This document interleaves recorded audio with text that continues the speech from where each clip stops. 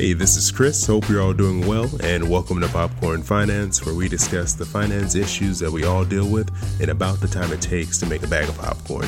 And today I was listening to one of my favorite finance podcasts. It's called Stacking Benjamins. I don't know if you guys have ever heard of it, but it's a really fun take on personal finance, and it's hosted by a former financial advisor and a currently practicing financial advisor. So they're really knowledgeable. They know their stuff, and they kind of have like a unique way of talking about things and a lot of really good guests. But during the show, they brought up the topic of automation, and it made me think about what ways am I using automation in my financial life.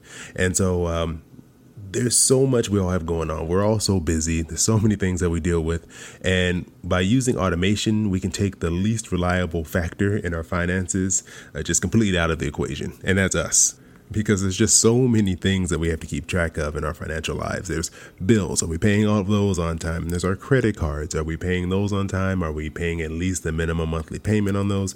We got to track our student loans. There's groceries. There's just all of these little pieces to our financial lives that they leave a lot of room for error. So I try to implement some automation in my financial life to kind of take my humanness out of the equation and hopefully simplify my life. Because automation, it takes those small but really important repetitive tasks just off of your plate. So that way you don't have to really think about that. And you can do this to varying degrees. It all depends on what you're comfortable with. But I just want to talk about a few of the ways that I implement automation in my life and just some other ones that are just out there that I've kind of seen over the years. First, there's direct deposit / automatic transfer. And I think most people are familiar with direct deposit, but that's just a service that many employers offer that allow them to automatically deposit your paycheck into one or several checking accounts. And for me, the way I implement this is that I have maybe 3 main accounts that I have my check divided into.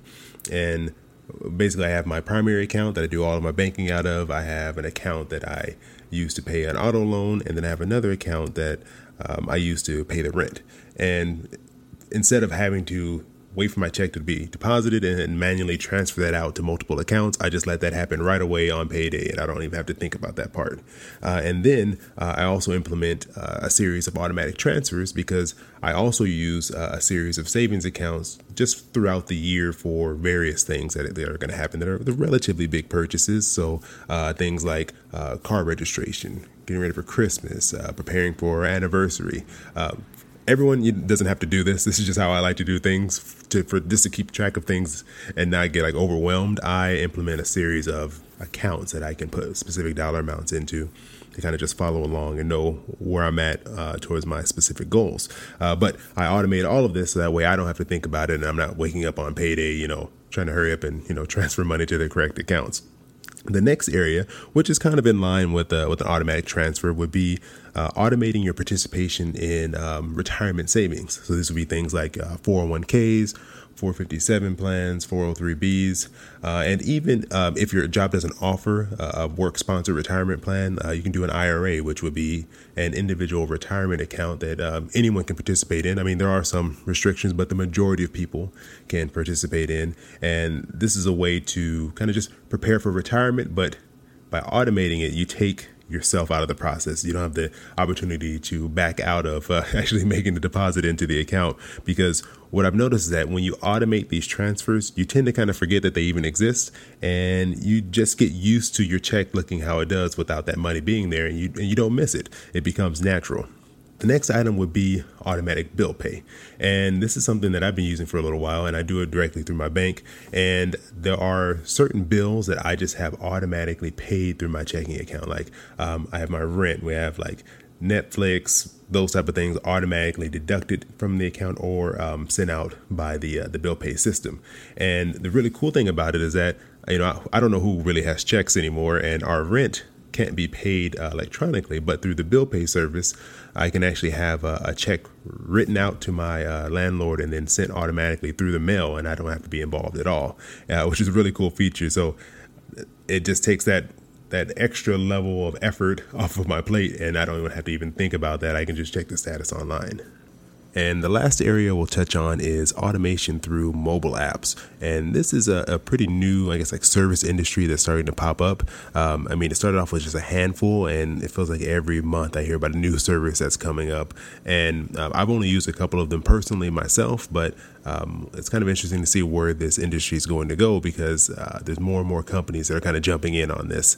And the way that the majority of these services work is that they'll take a small amount of money from your account. So it could be rounding up your transactions. It could be looking at patterns in your spending habits and figuring out how much you can safely pull.